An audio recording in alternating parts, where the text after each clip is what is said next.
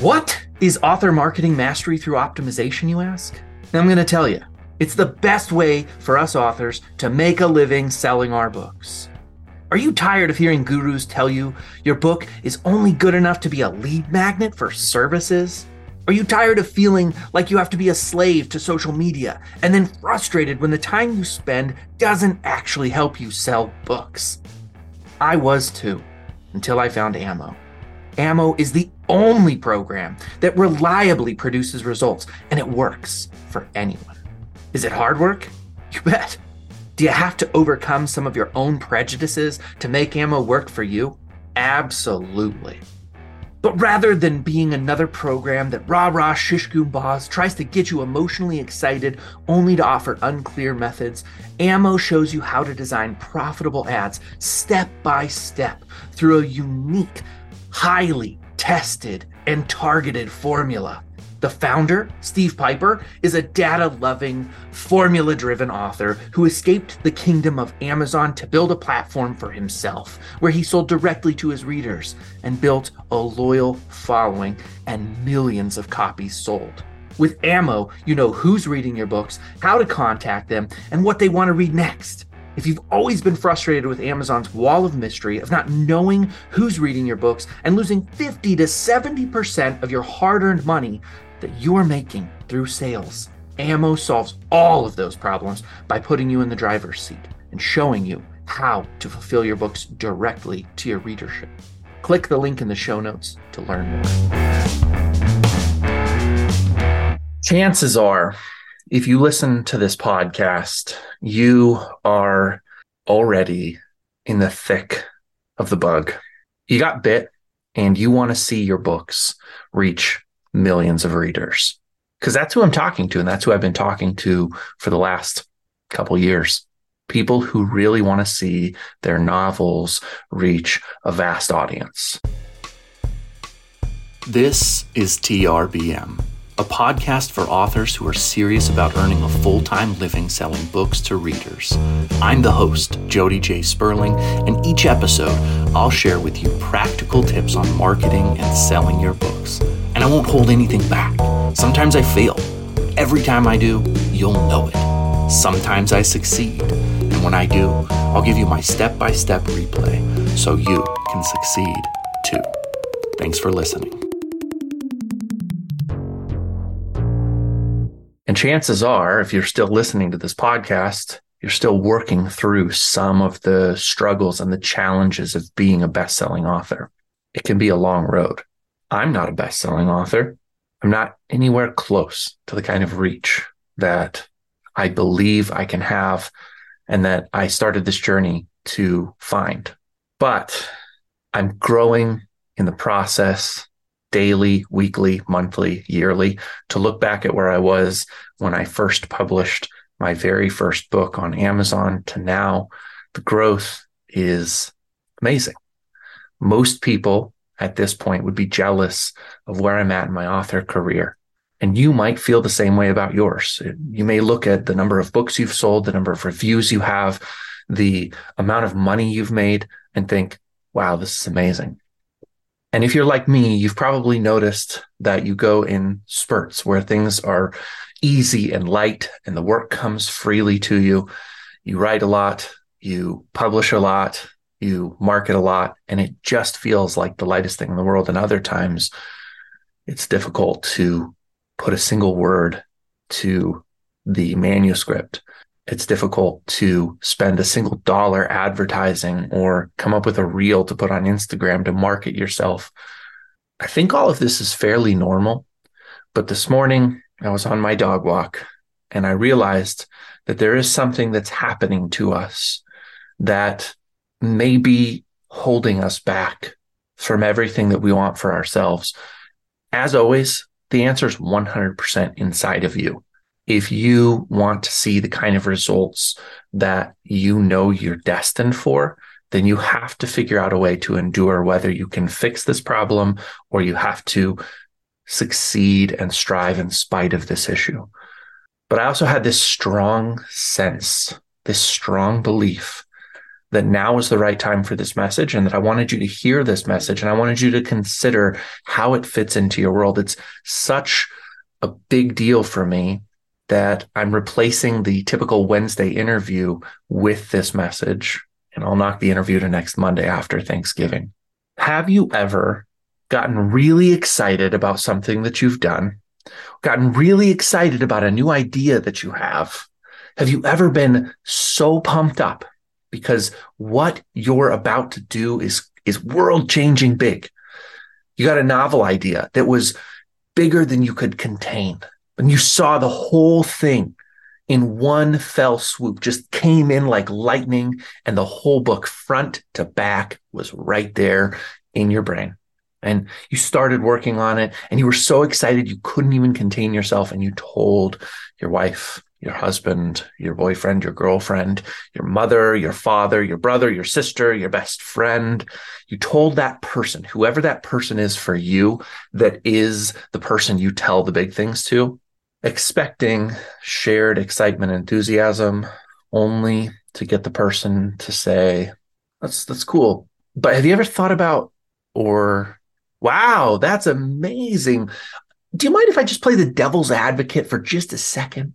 There's a lot of ways that this phrase can come out, but the devil's advocate is the enemy of everything you want to do. And so today I want to talk to you about what happens when somebody advocates for the devil. You see, the devil's not a good person, thing, entity, spirit. The devil is a dangerous son of a gun. The devil is the one who wants to destroy you. There's no mythology, there's no religion, there's no spiritual tradition, there is no anything where anybody ever says that the devil does anything good. The devil is not good.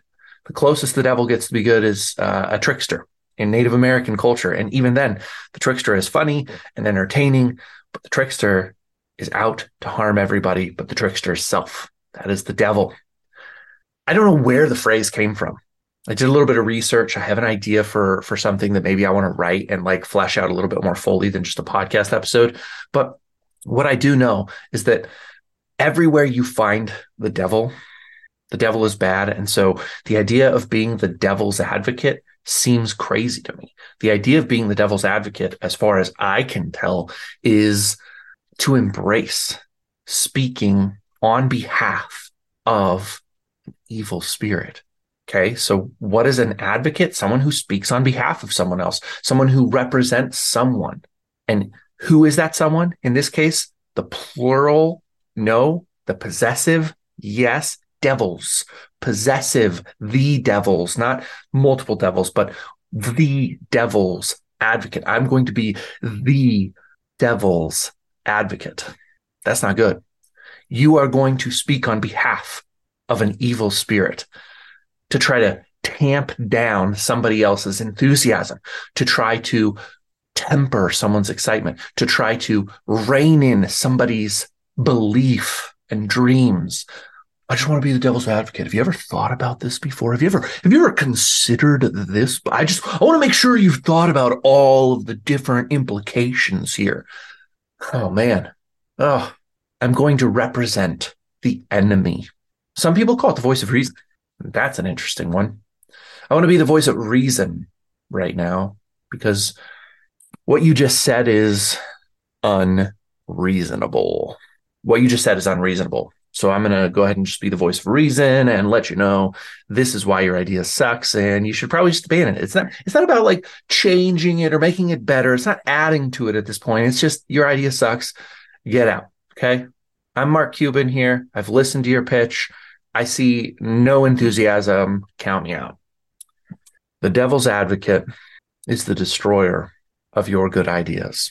So if you've got somebody in your family right now who loves to take up that role, I bet you know who it is. I bet you can name the person right now.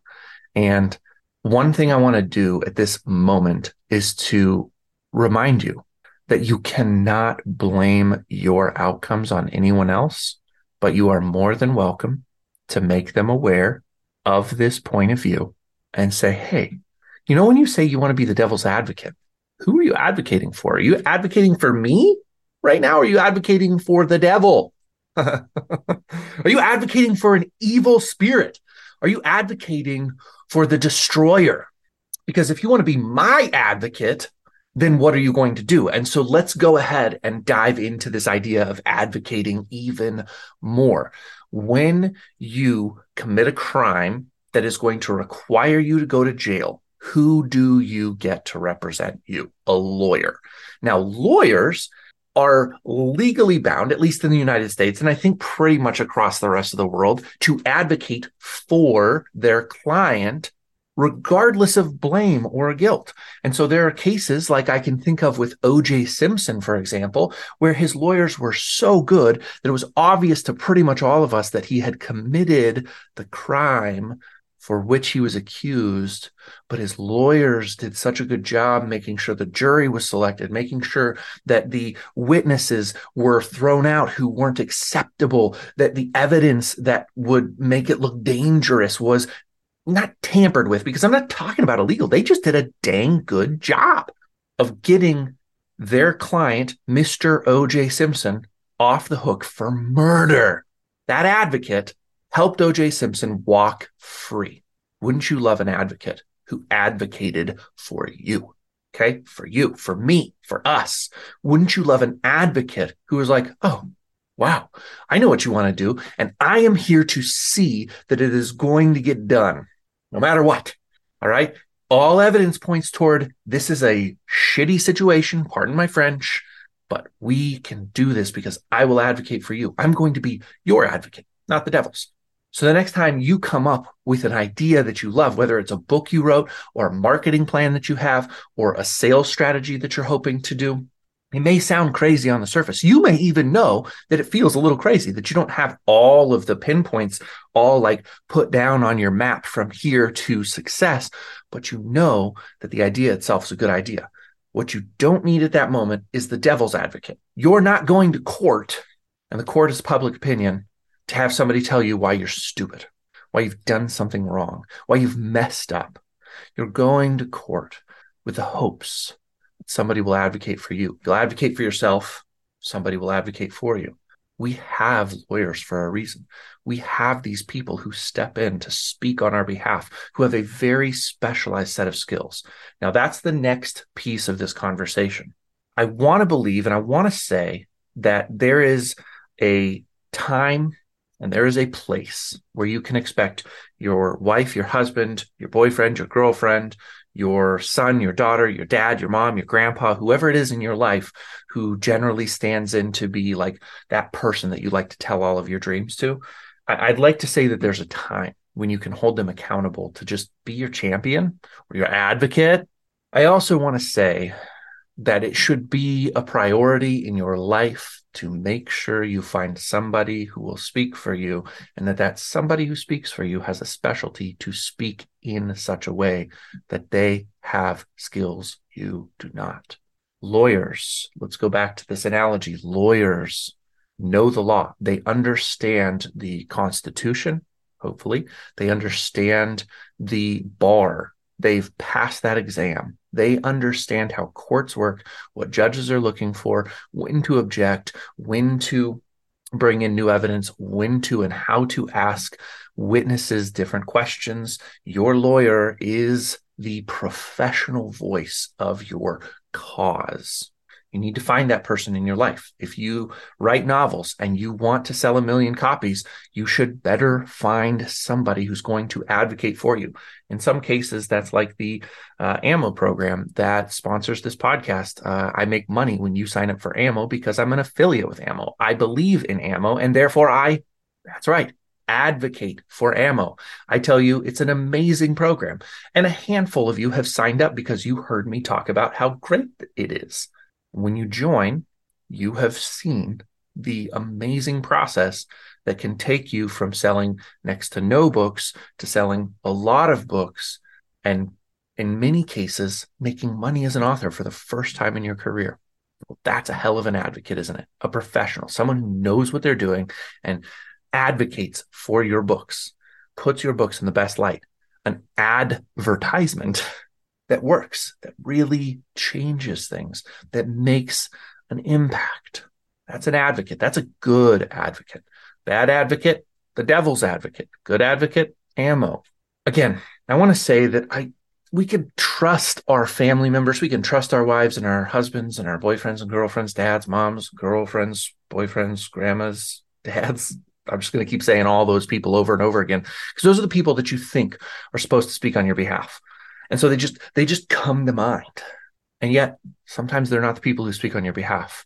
As much as I hope that this podcast episode can be something you share with a person in your life right now, that you can say, hey, Sally, hey, Bobby, you and I have had some friction lately about my dreams. And I know that it feels dangerous to you and it feels scary when I talk about doing this thing to try to promote my work. But I just want to share this episode with you because I want you to hear a different perspective maybe than you have before about, always like trying to figure out if I've thought about all of the variables, because that's what it is. And I want this episode to function that way, that you can share this with a loved one and that they can listen to it and think, oh, am I the person right now who, for my own reasons, am crushing someone else's dreams?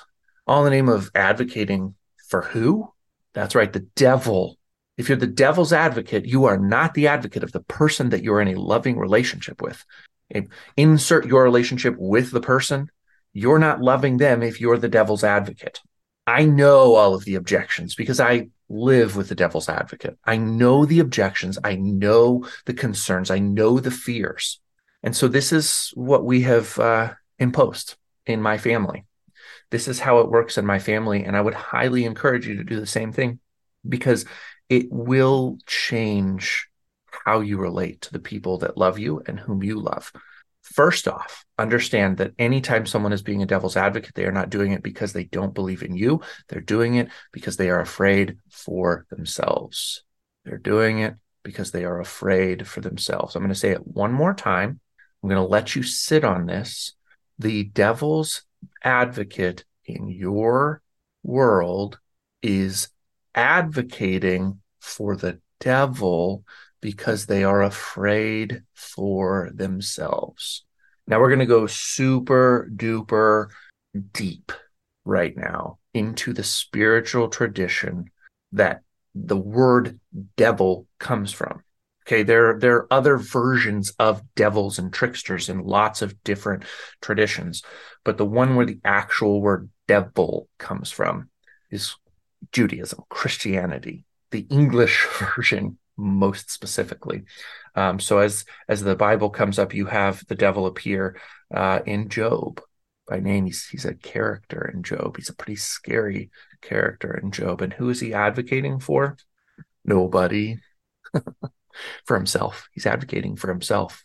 He's the lawyer. He's representing himself in the court of God against Job. And he says, there's nobody in the world who likes you, God. So just want to let you know that your old buddy Job, he only speaks well of you because you give him all kinds of good stuff. Take it all away and Job will fall apart. You can read the rest of the book if you want to, but the devil actually is in court advocating for himself. And he does a pretty darn good job, if I'm going to be honest. Like, at his hand, tens of people are murdered in an experiment. Now, let's hope that this is actually just sort of a large scale metaphor, kind of like a Pilgrim's Progress sort of thing, and that God didn't decide to kill a bunch of people just to prove that Job was a badass. Maybe, I don't know. I'm not really sure what I believe about all these things. It seems pretty, weird to murder people to prove that a guy will be loyal. Anyway, it sucked being Job. We can all agree, whether it was just a metaphor, a story, or real life. Nobody wants to be Job. I will say, while I'm on this topic, that the end of Job is really strange for me. Always has been, because after he has proven that he is fairly righteous and like the devil was wrong, the devil lost that case. Job's repayment is not that the people that he loved and was with are brought back to life, which we know could happen from the Lazarus situation. He gets new wives, he gets new children. He's like, apparently his first one sucked really bad and he secretly hated them because why else would you get all new ones? I mean, I don't want to hit too close to home right now, but I've got my beloved podcast co-host, and daily I am seeing his mortality in really close microscopic reality. And when he does die, I'll be there with him. And then I'm not going to run out and get another cat because you can't replace the one. Maybe someday I'll have another cat, but I'm going to give it some time to grieve because grieving is respectable. You just can't replace what a loved one is. And so anyways, it's a bit of a tangent on this journey. Now I want to go back to the original devil story and the real devil's advocate. Again, devil is advocating for himself. He's in this place called the Garden of Eden. I'm going to assume that there's 3 of you out there who don't know this story, so I will tell it in a little bit more detail than I necessarily want to. But so Adam and Eve are created by God, and they're wandering around having a wonderful time. They're naked. They're not ashamed. They get to eat whatever they want. They don't need meat to survive. The animals live in harmony with each other. The lions lay with the lambs.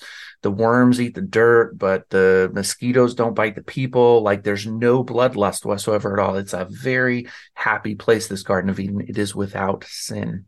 And then along comes the serpent, also known as Satan or the devil. And the devil talks to Eve. Let's not get into all of the different gender roles that are going on here. I'm not interested in that. I'm literally talking about this as a concept, but I'm setting up the story. The serpent talks to Eve. And there's this tree in the garden. It's the one thing that the creator God said to Adam and Eve, you can't eat that. Even though it's a fruit, you can't eat it. Who knows why he put it there? It doesn't quite make sense to me. I don't understand it. Again, it's just a story I'm telling you, but there's a tree with a fruit. And if you eat the fruit of the tree of good and evil, which is the name of the tree, like we have apple trees and orange trees and then good and evil trees. Actually, there's only one of them though. So if you cut it down, there's no more good and evil tree. It's dead. Good and evil is dead. That's actually not part of the story or the Bible or anything, but just noticing, if you eat the fruit from the tree of good and evil, that would be bad. That's what God says. And the devil comes along advocating for himself because he likes to represent himself in court. And he's like, this is not true. What God is telling you is a lie. It's a deception. If you eat that fruit, you'll understand the difference between good and evil. And God doesn't want you to understand the difference between good and evil because if you did, you would be like him. Okay, God understands the difference between good and evil. If you eat the tree, you'll be like God. And won't that be awesome to be like God? And so Adam and Eve, eat from the tree. See how I did that? I didn't blame anybody. I just said they both ate from the tree because the devil advocated it. I didn't blame a specific person. I just said that they ate from the tree because they bought into the serpent, the devil's idea that when they ate from it, that knowledge of good and evil would make them like God. For one, I wish to say that it worked. That's something I don't think that we talk about enough in terms of the myth of it, the storyness of it is that it worked. We are like God. We are like God. We ate the fruit and we understand the difference between good and evil. All of us do. You know it. When you do it, you feel it. There is a vast disagreement between the things that are good and evil. And so sometimes we find ourselves kind of trying to boil it down to like this thing or that thing. Like we all would agree that murder is evil. I think that that's true. I think that that also neglects the deeper truth of what good and evil is. I also think we neglect the fact that in that story, prior to the moment that they partook, ate, chewed, sucked on, and swallowed it, they didn't actually know the difference between good and evil. The only thing they knew was good. You could argue that it was the fact that the serpent came along and let them know that there was something else that made them discontent. And at the moment that they were discontent, they already knew evil, because you can't be content and know evil, or you can't be discontent and not know evil. These are all really big questions that I personally have pondered, and I hope you have too, because they're important. Like, how could you know that you were lacking something if there wasn't already evil present? Well, maybe there was, and you just didn't know the difference, though. Okay, so that's cool. It all stands up. But, somehow they become aware before they even took a bite of the fruit that they were lacking something. and they took a bite, and that is representative of the fall and yada yada. Then they kill animals, and mosquitoes sting us, and bees sting us, and lions eat lambs, and bears eat oats, and goats eat oats, and little lambs also eat ivy. But that doesn't matter because the tigers and stuff and the lions eat the lambs. So it's kind of like tigers and lions eat ivy with lamb flavoring. I really have gotten off topic here. Do you want the devil to advocate for himself? Do you want to advocate for the devil? Do you want to be the person who's responsible for all of the little lambs being eaten? Do you want to be the person who's responsible for mosquitoes? Do you want to advocate for the devil, that devil? I don't care what your spiritual tradition is. Half of the people who listen to this podcast will be offended that I'm not being Christian-y enough. Half of the people who listen to this podcast will be offended because I'm being too Christian-y. Half of the people listening to this podcast will be offended that I'm not linear enough. Half the people listening to this podcast will be offended that I'm too linear. You can't satisfy everybody. You just can't do it. They'll all advocate for their point of view, but I'm here to try to do something unique and different and just tell you what's on my mind that is happening. And I thought this one was particularly important. And I'm hoping beyond hope that by now, as you're listening to this conversation, you are awakening to the reality that if you're not advocating for something better, then you are advocating for something worse. And there's somebody in your life right now, you know who they are, the same person who's listening, who wants to give this episode to the person who's not advocating for them, but the devil. The same person should also understand that there is someone in their life that they are not advocating for. I think that's the golden rule. Do unto others as you would have them do unto you. It's tough. I don't have a perfect solution, but like I said, that you would give this to somebody who needs to hear it and think on it and understand, because of the very firm and non-coddling way that I've communicated this message. If you actually ask someone to listen to this, you're probably going to have a disagreement, dispute, an argument, even possibly a fight with that person. Sometimes that's okay. It's all right to fight. It's okay to have disagreements. You are putting a stake in the ground and saying, I need you now to be my advocate. I need you to be the Jody's advocate. I need you to be the Bob's advocate. I need you to be the James advocate. I need you to be the John's advocate. Insert the name of you and share it with somebody and let them know this probably is going to bring some stuff up, but we need to work through it. And I had an epiphany that your advocating for the devil has been a challenge for me. I also need you to realize right now, and I'm talking to you, listener, I need you to realize that after sharing this, you cannot guarantee that someone is going to change. You cannot guarantee that anything is going to change after this. So you really need to focus on everything that we've talked about before, being strong in yourself, understanding your mission, your goals, what you want to achieve, knowing who you are and what things you are out to accomplish. And no matter what anybody says or who they advocate for, whom they advocate for, you are moving forward. It's going to be easier or harder depending on the people around you. You also want to go out and find an advocate who knows more than you do. That's also sometimes called a mentor, somebody who can advocate for your goals because they've been there before, been there, done that. That's what a lawyer is. I've been there. I understand the law. I've done that. I can defend. I can win a case because I know how to do it. And last but not least, you in your own life have a person whose name probably came up a moment ago, whose face appeared in your mind as an image. There's a person right now who you have doubted on, who you have advocated for the devil against, and you need to apologize for being a dream killer. Authors, this job is really, really hard. And if you've killed somebody else's dream, how dare you? I've killed some dreams. Right now, I'm in the middle of trying to reframe my relationships with my sons because I think that I am a dream killer for my sons. I think I'm so worried about their good behavior that I forget that they're children, and I advocate for the devil against them. Now, this isn't as much of a literal translation, but it's something I'm right smack dab in the middle of. And I want to change the way that I am with them so that they don't grow up oppressed by the devil because I advocated for him for years and years and years. Go change the world. The book you've written, the books you've written, they have a vast audience. Find the audience. Do everything you can to work with the people in your life to make a massive difference. Thank you so much for listening to this episode. We'll talk to you again on Monday with an interview.